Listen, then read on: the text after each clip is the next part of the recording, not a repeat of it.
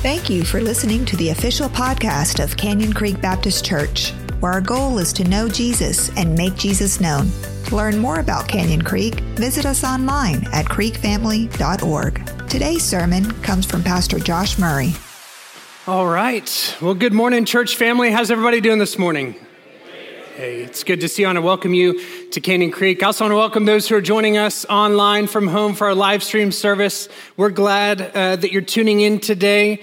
And if you're here joining us for the first time, or maybe for the first time in a long time, I want to ask that you would do me a favor, and that is that at some point during our service today, take a second to fill out our Connect card. It's real simple. We just want your name and phone number.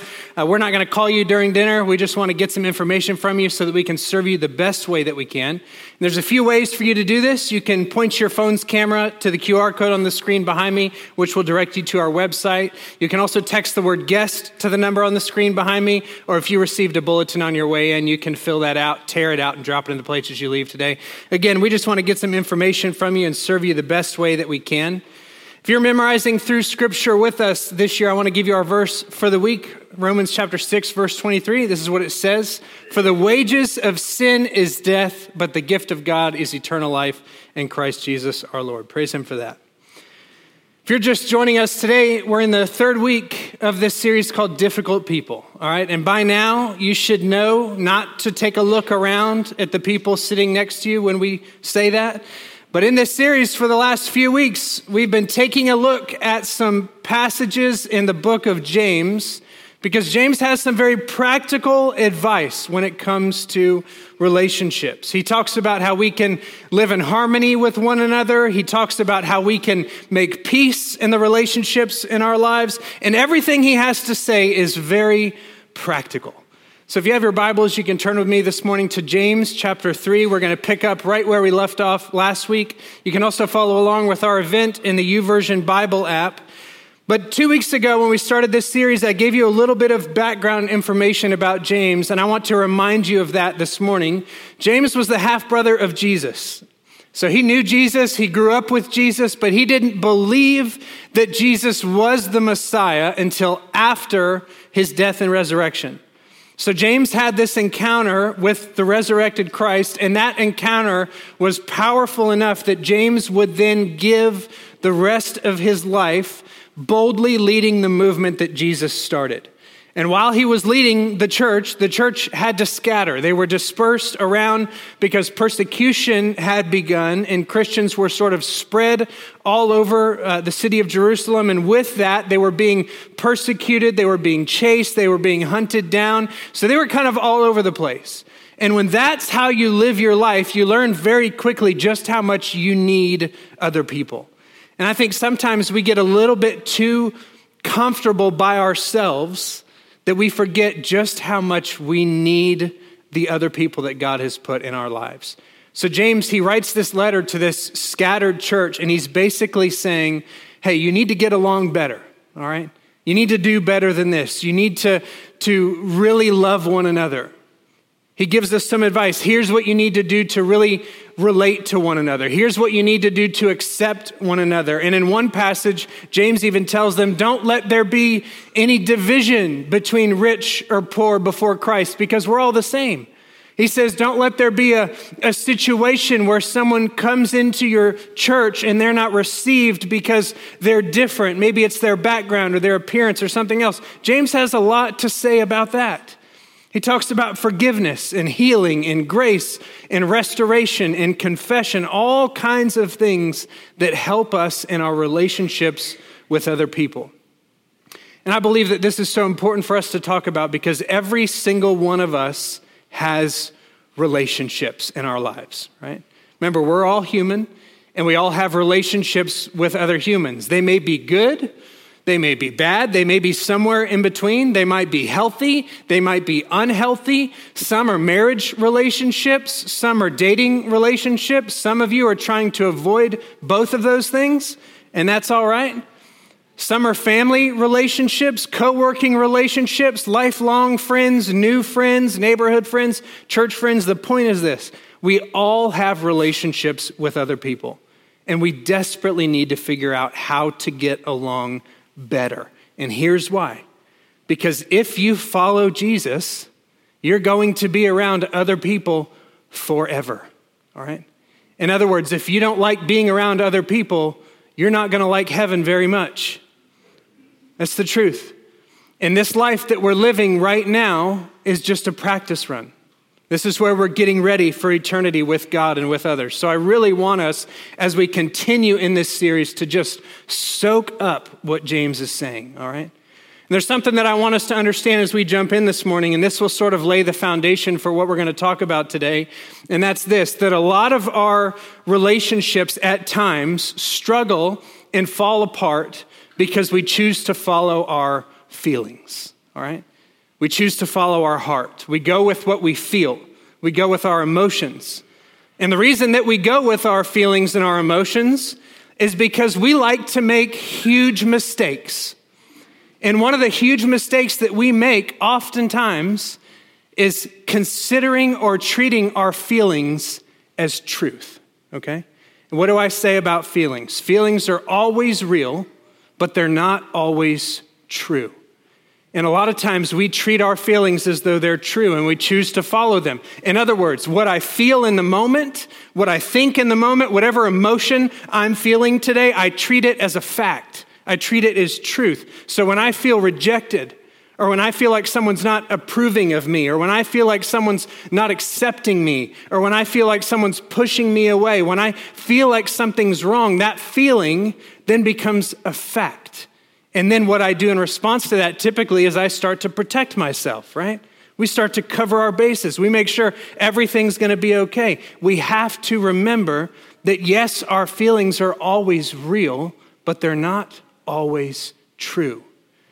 And we like to mess things up. And it happens very easily and very quickly when we take our feelings and treat them as truth, okay? That's a part of our human condition. That's where we are. Relationships fall apart because our feelings get hurt. Relationships fall apart because we get offended. Relationships fall apart because we follow our feelings. Now, sometimes, of course, it's bigger than that, right? But it usually starts there. It starts with our feelings getting hurt because we treat our feelings as truth, and that blossoms into more misunderstanding. That blossoms into more miscommunication, more problems, and before long, our relationship has fallen apart because we've made the huge mistake of following our feelings, all right? So again, James writes this book to the church that's scattered and persecuted. And right in the middle of this book in James chapter 3, he spends some time talking about how wisdom can impact our relationships. And that's what we're going to talk about today.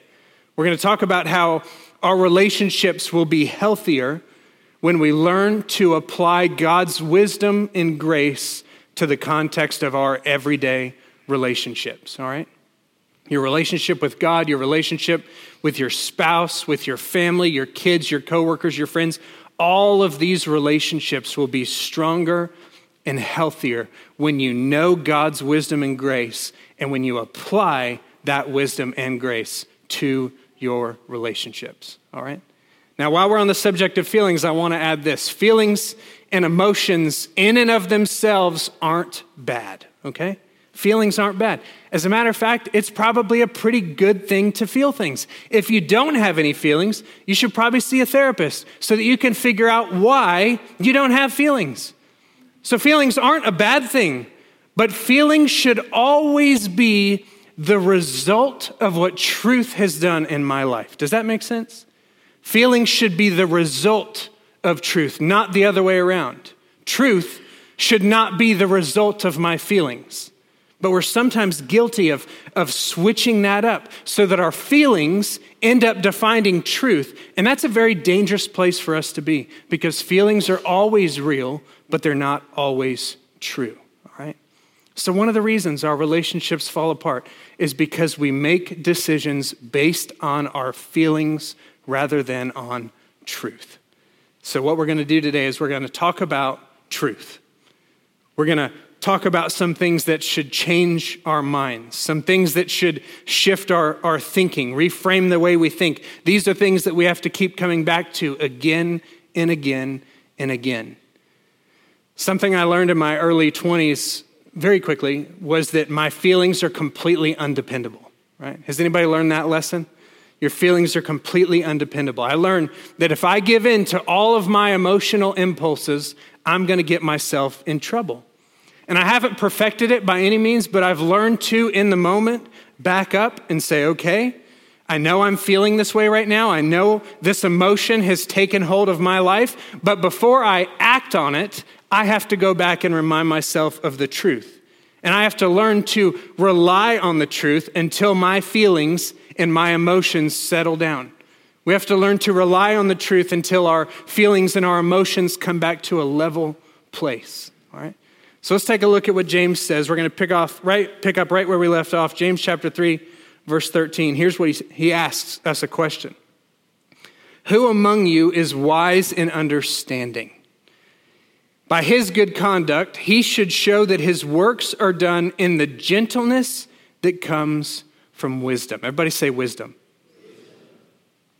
But if you have bitter envy and selfish ambition in your heart, don't boast and deny the truth. Such wisdom does not come down from above, but is earthly, unspiritual, and demonic. For where there is envy and selfish ambition, there is disorder in every evil practice.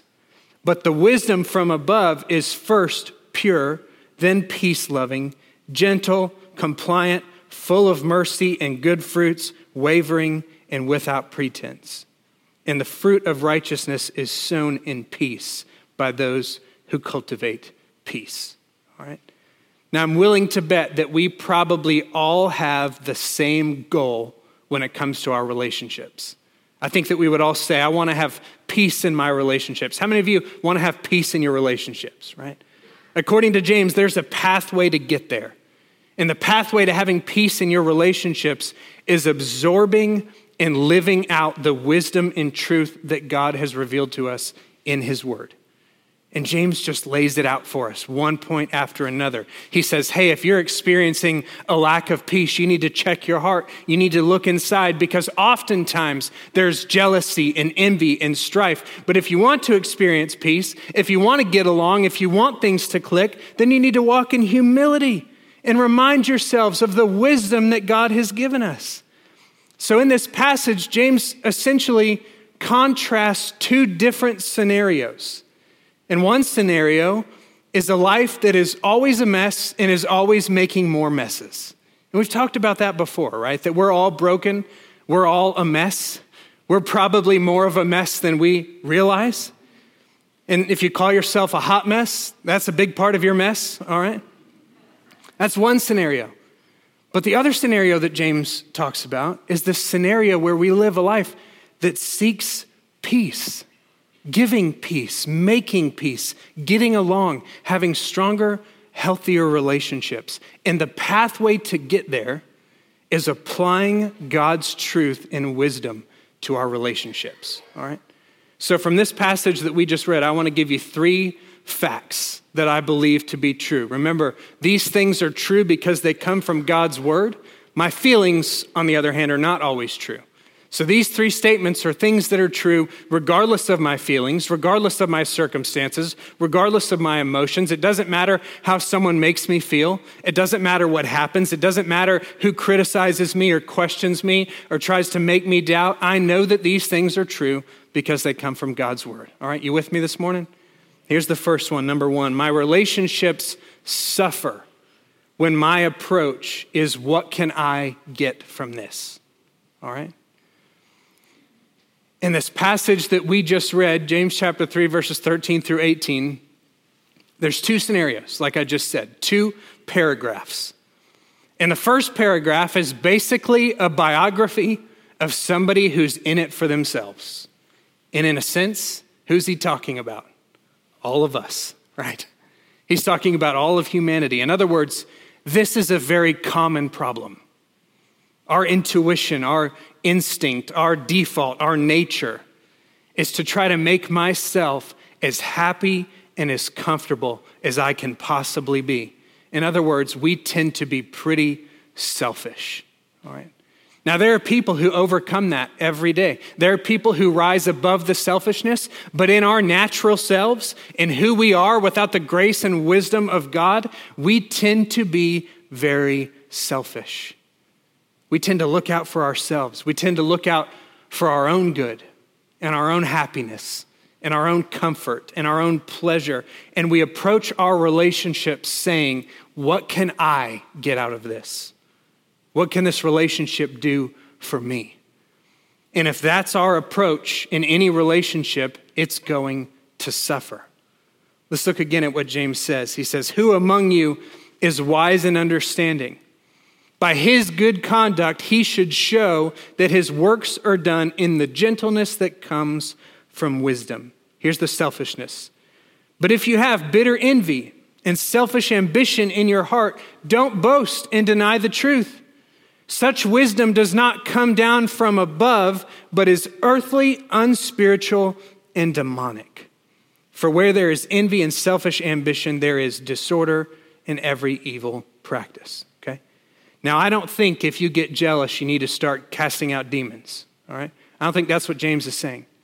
James is simply saying that the source of these attitudes is not from what the Creator put in us. All right?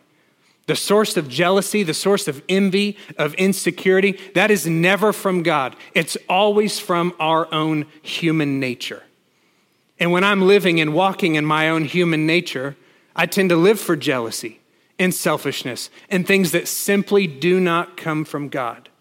But James closes this idea and he says, for where there is envy and selfish ambition, there is disorder in every evil practice. In other words, when I choose to live that way, my relationships are going to suffer.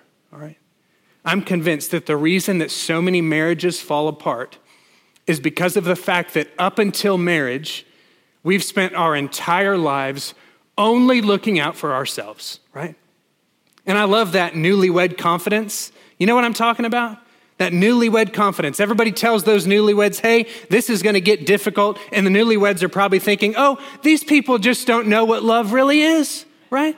The newlyweds, man, they have it mastered. Their feelings are never going to change. And here's what happens. Two selfish human beings get married.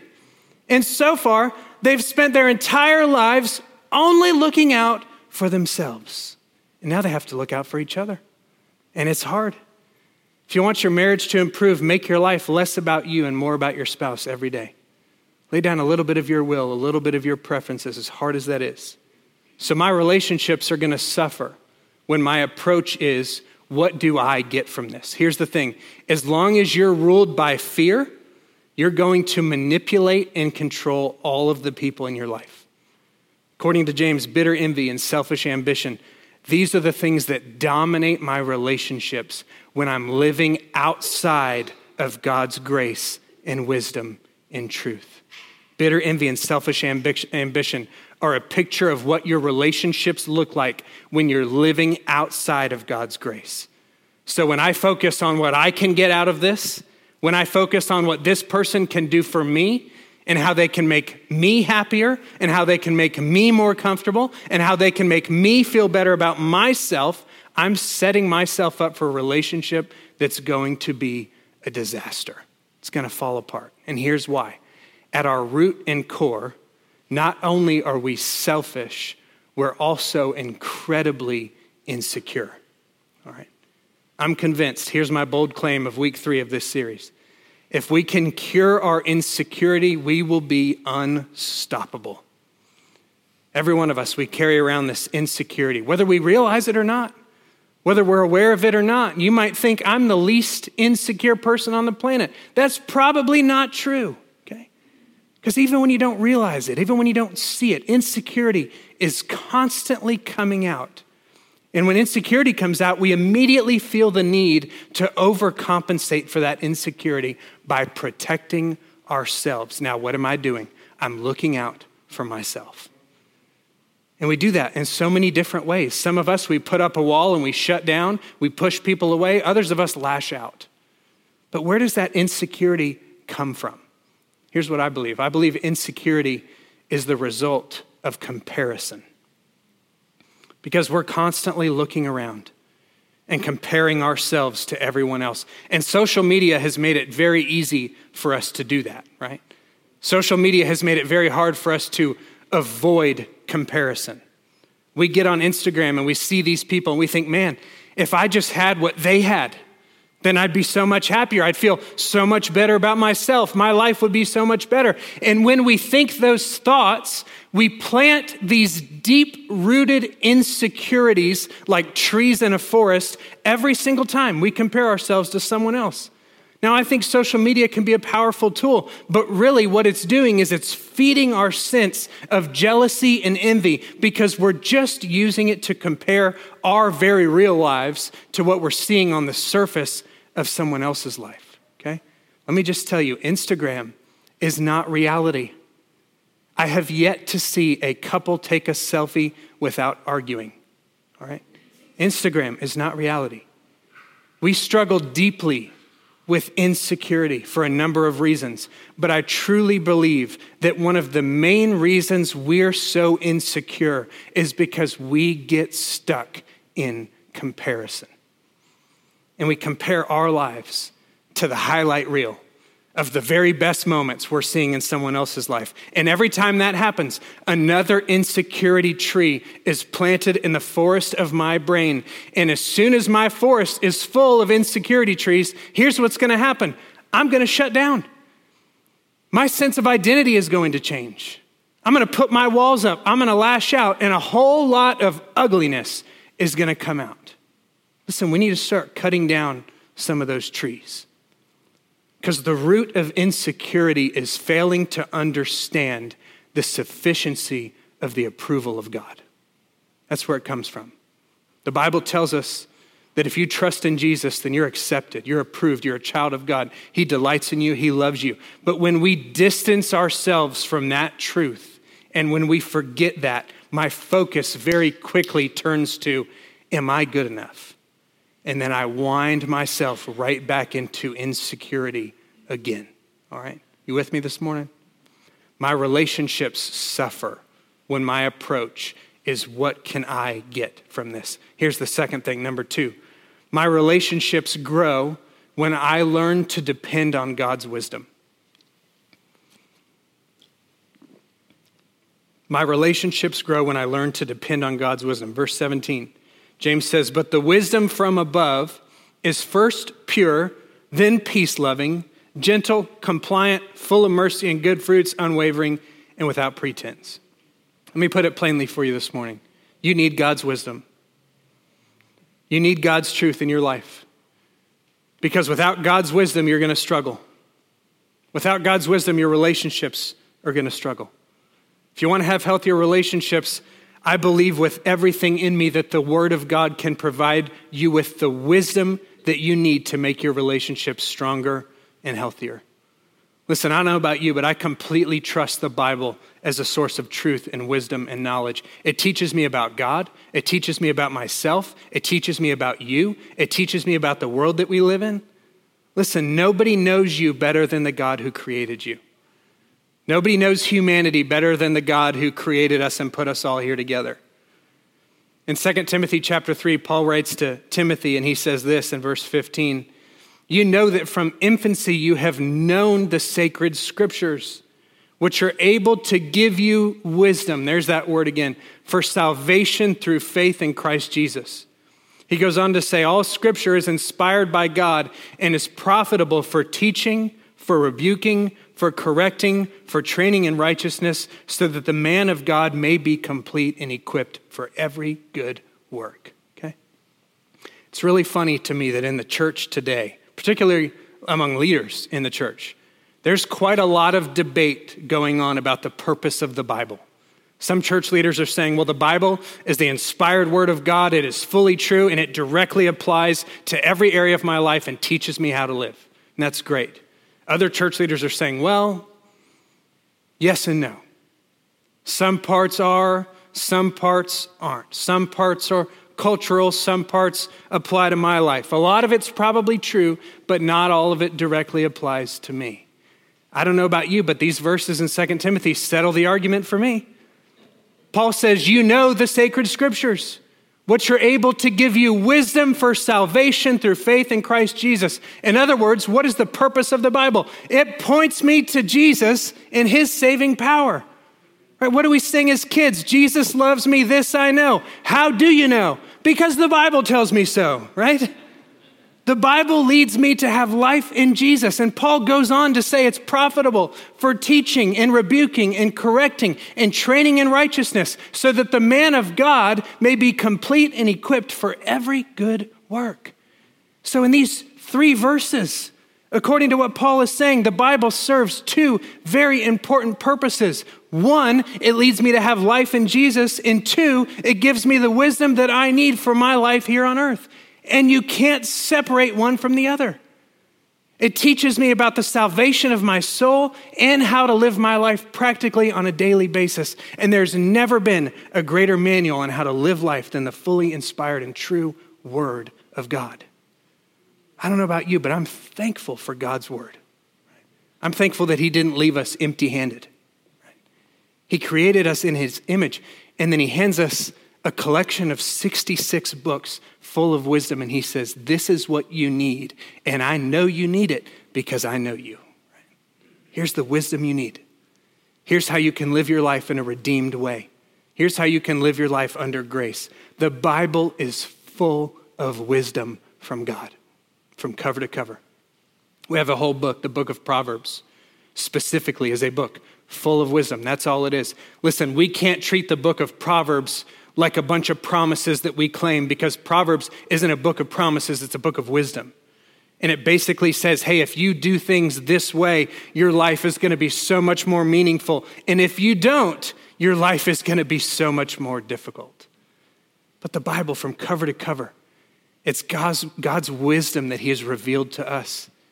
And it covers everything you need to know. Everything. It covers everything you need to know about finances, from how you spend and how you borrow, even interest payments, all the way to friendships and marriages and relationships. It talks about submissiveness and servanthood and leadership and faith and boldness and confidence. And most importantly, it teaches us about Jesus and his saving work on the cross. We need God's wisdom. The Bible is a book that teaches us how to live out our faith in Jesus, and we desperately need the help. Okay? My relationships grow when I learn to depend on God's wisdom. You'll find it in his word. Which leads us to the final thing, number 3. My relationships thrive now when my approach is, how can I invest in this? This question will revolutionize the relationships of your life. When I'm no longer just taking, when I'm no longer just in it for me, when I'm no longer just absorbing, I'm not asking, what can I get out of this? I'm not asking, what can this person do for me? I'm not asking, is this really making me happy? Instead, I'm asking, what can I bring to this? What can I invest in this? What can I contribute to this? How can I make this person's life better? In the first paragraph of the passage we read today, James talks about our selfishness. Talks about bitter envy, talks about selfish ambition. He talks about insecurity and how it comes out as jealousy and arguing and fighting. And then the second paragraph is a picture of what my relationships will look like when I'm secure and selfless enough to invest in someone else. And it takes us a lifetime to figure that out. Listen, I'm no master at being selfless in my relationships, but I can tell you that I'm learning these lessons each and every day. When we invest in relationships, that's what happens. We need to work on doing this. In the last 2 verses, verse 17, James says, but the wisdom from above is first pure, then peace-loving, gentle, compliant, full of mercy and good fruits, unwavering, without pretense. And the fruit of righteousness is sown in peace by those who cultivate peace. And I want you to pay careful attention to that last verse, that the fruit of righteousness is sown in peace by those who cultivate peace. In other words, when you start to apply God's wisdom to your relationships, when you sow into them, when you invest in them, You sow into your relationships what you hope to get from them. But you don't do it to reap a reward. You do it because you truly want to invest in this person's life. And James gives us a few qualities of godly wisdom that we should invest. He says, pure, peace-loving, gentle, compliant, full of mercy and good fruits, unwavering, without pretense.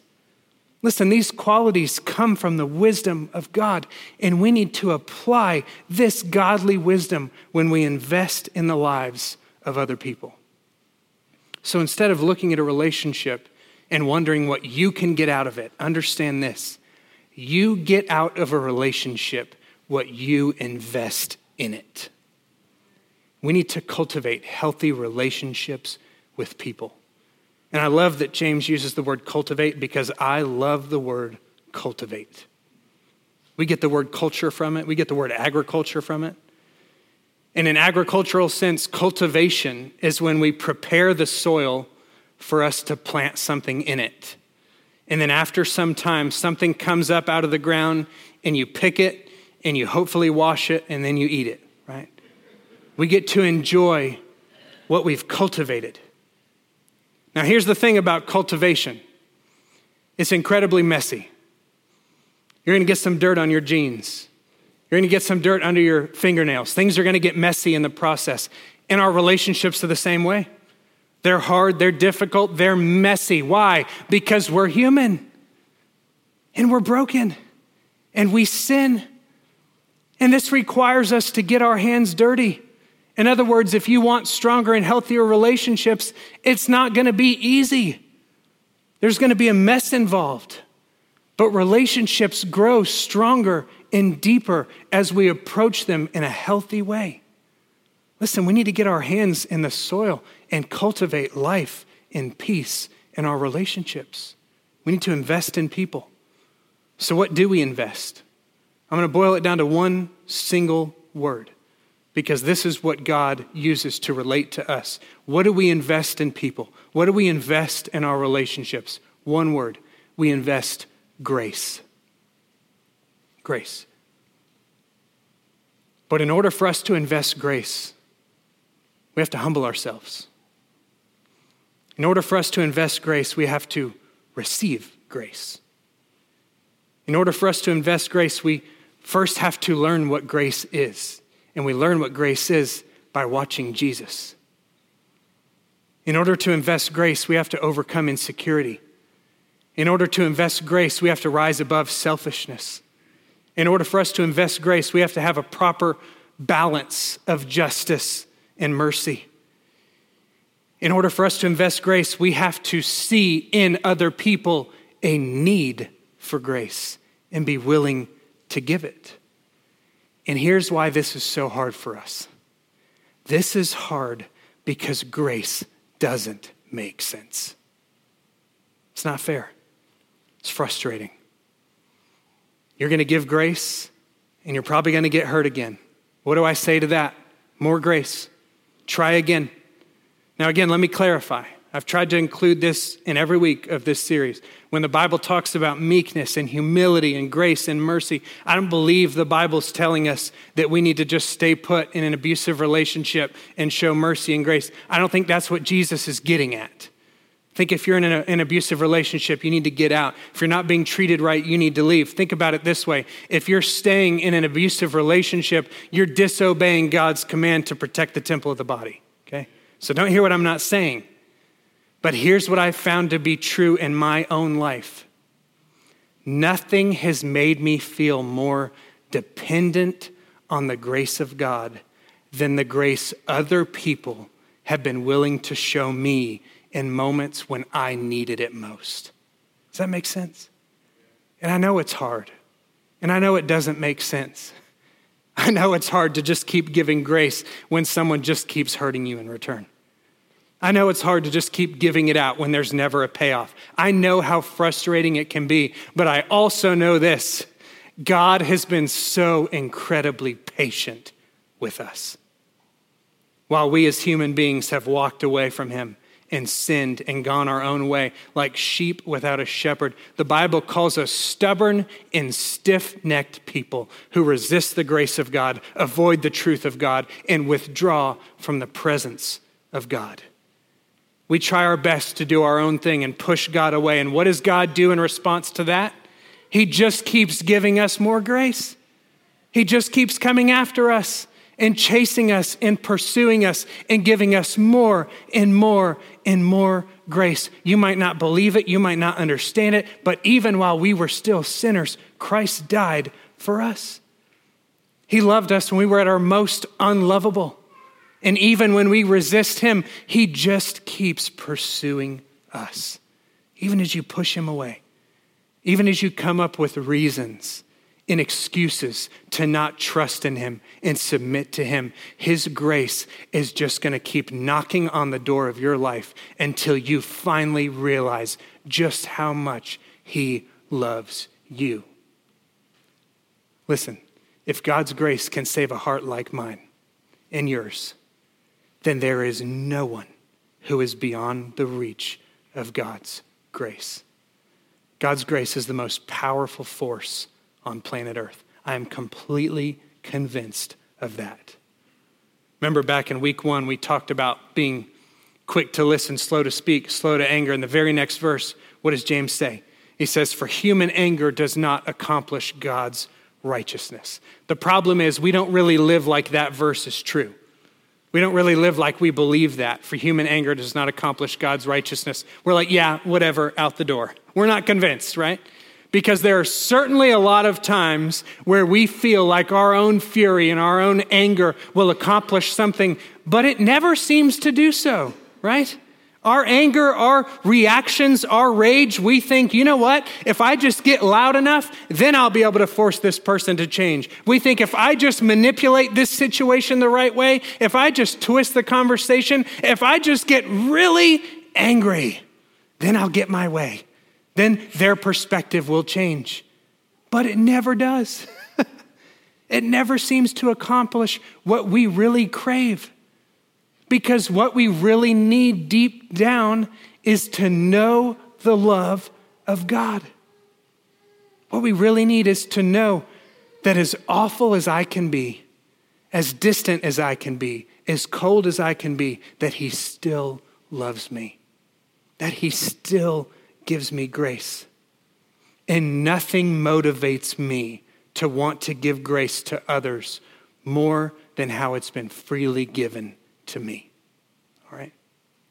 So with these 3 truths, if you want healthier relationships, and I think you do, here's the formula. Here are the steps that we need to take based on the points that I made today. 3 things. Humble yourself, depend on God's wisdom, and show grace, even when it doesn't make sense. That's it. That's the formula. Now, we could spend weeks unpacking those 3 things, right? We could go through the fruit of the Spirit. We could talk about the Beatitudes. We could walk through Proverbs and learn wisdom for all of these things. We could discover all sorts of principles for communication. We could discover all sorts of principles for understanding. We could discover all kinds of principles for navigating feelings and emotions. We could talk about all of these issues that we probably all need counseling for. We could spend weeks on this. But what is the 5-second answer? How can I have healthier relationships? How can I get along with someone? How can I have better relationships, stronger relationships? How do I fix this? Humble yourself, depend on God's wisdom, and show grace even when it doesn't make sense. And here's why it works. It works because grace changes everything. Listen, there's power in being a grace giver. And you know what? Jesus went first. When it's hard and it's difficult and you feel like you don't have any grace left to give, look at the cross. Change your perspective. Think about all the steps and stops that Jesus made on his way there. Jesus stopped in the Garden of Gethsemane and he prayed to God. He said, God, should I do this or should I not? If there's any other way, let this cup pass from me. Nevertheless, he says, it's not my will, but your will. In other words, I'll do it. I'll bear the burden of sin for all of humanity. I'll go to the cross. And sure enough, he was arrested. And how many different trials did Jesus face in that one night? 6. In one night, Jesus was on 6 different trials. Listen, he could have stopped it at any point. He could have said, you know what, God, let's just kill them all and be done with this. I'm tired of this. I'm tired of the false accusations. I'm tired of being rejected. I came to serve and I got nothing. This is what they're doing to me. He could have said that, right? But what did he do? He kept going. He endured 6 trials, and then they beat him half to death and nailed him to a cross, and some dude named Simon helped him carry that cross all the way to Golgotha. And with every step he took, he said, I'm going to keep going because I know they need grace. Even when they don't deserve it, they need to know the love of God. So he kept going. He went first. He showed grace. He showed mercy. And he hung on that cross for 6 hours until he finally died and darkness fell over the whole earth. He did it. He accomplished everything he needed to accomplish. He accomplished everything God sent him to do. He took the burden of our sin and died to pay the debt that we could never repay. Why? Why did he do it? Why did he allow it? Why did he keep going? He did it for you. He did it to save you, to set you free, to pay for your sin. And he rose from the grave to make salvation possible for every single one of us who calls on his name. That's what he did, and that's why he did it. If you're struggling to give grace to someone in your life, look at the cross. And when you truly understand the grace of God, when you understand the magnitude of God's grace, when you understand the depth and the width and the height of his love for you, it's going to change your life forever. It's going to break your heart, and it's going to humble you, and it's going to make you say, I desperately need this grace. And as soon as you've exhausted your supply of grace, God's going to give you more. All right. So as we close today, I want to ask you a couple questions. I want us to ponder these questions. The first question is this: what's stopping me? What's stopping me from being completely won over by the incredible grace of God? What's stopping me? And the second one is this: what's holding me back? This question is a little bit different. What's holding me back from sharing the grace of God with all of the other people in my life? What's keeping me from being a grace giver? Okay.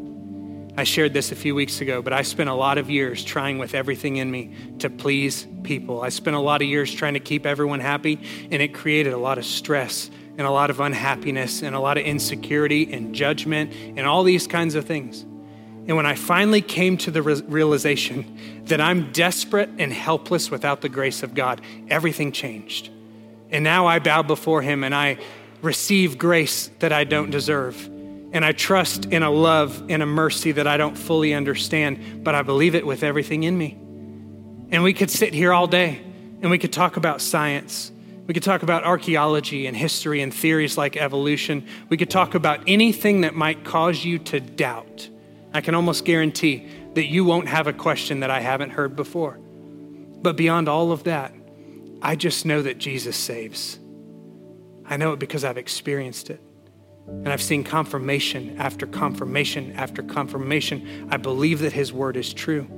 I believe that his grace is enough. I believe that the cross is real and that the resurrection really happened. And if you haven't made the decision to trust in him, that is your starting point.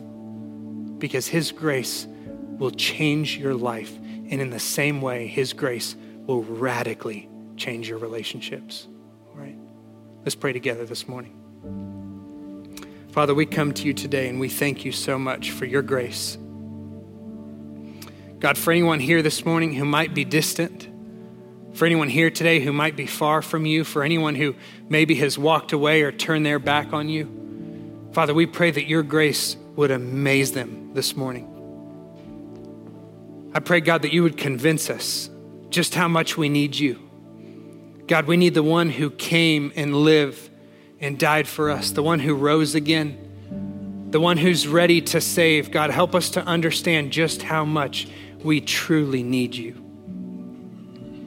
And we pray, God, that your grace would radically change the relationships in our lives the same way that it has radically changed our lives. God, help us to humble ourselves. We don't want to approach our relationships saying, what can I get from this? We don't want to be selfish. God, help us to depend on your wisdom. We thank you that your word is true. We thank you that you have preserved it for us so that we could learn and understand and apply your wisdom to our lives. God, and help us to show grace, even when it doesn't make sense. God, we want to share that same grace that you have so freely given us with the other people in our lives. Help us to become the greatest grace givers. God, we just thank you for the power of your grace. We pray that you would use it to do a powerful work in our lives and in our relationships. With heads bowed and eyes closed for just a moment, maybe you're here this morning, maybe you're watching online. I want to ask you a simple question, and the question is this: have you received the grace of God? And if your answer is no, you can say to God right now, I believe in you. I'm humbling myself today. I'm repenting of my self-reliance. I'm repenting of my misplaced trust. I'm repenting of my misplaced confidence. And I depend on you. I depend on you to forgive me. I depend on you to be my Savior. I depend on the work of Jesus on the cross to pay for my sins and free me forever. You can pray that prayer right now. The Bible tells us that Jesus lived the perfect life that we could not live because we are broken. Because of sin, we fall short, but Jesus lived that perfect life. He died the death that we deserve to die because of his great grace. The wage of our sin is death, but Jesus died that death on our behalf. And he was buried in a tomb, but he came out of it alive to save us. And the Bible says if you call on his name, he'll do just that. He'll restore you both now and one day in eternal, never-ending life in his presence. That's the message of the gospel. And if that's you this morning and you want to place your faith and trust in Jesus and receive his grace today, I just want to encourage you to pray this prayer with me. Church, let's make this our prayer this morning. Heavenly Father, I know that I'm a sinner and I'm asking you to forgive me today. I believe that you died on the cross for my sins and that you rose from the dead so that I could be saved. So today I turn away from my sin and I invite you to come into my heart and into my life so that I can know you and trust you and follow you as my Lord and Savior. I give it all to you today in Jesus' name. And everybody said, amen. You've been listening to the official podcast of Canyon Creek Baptist Church. If you made a decision to commit your life to Jesus or would like to get connected with Canyon Creek, visit us online at creekfamily.org/connect and fill out a connect card. Thanks again for joining us.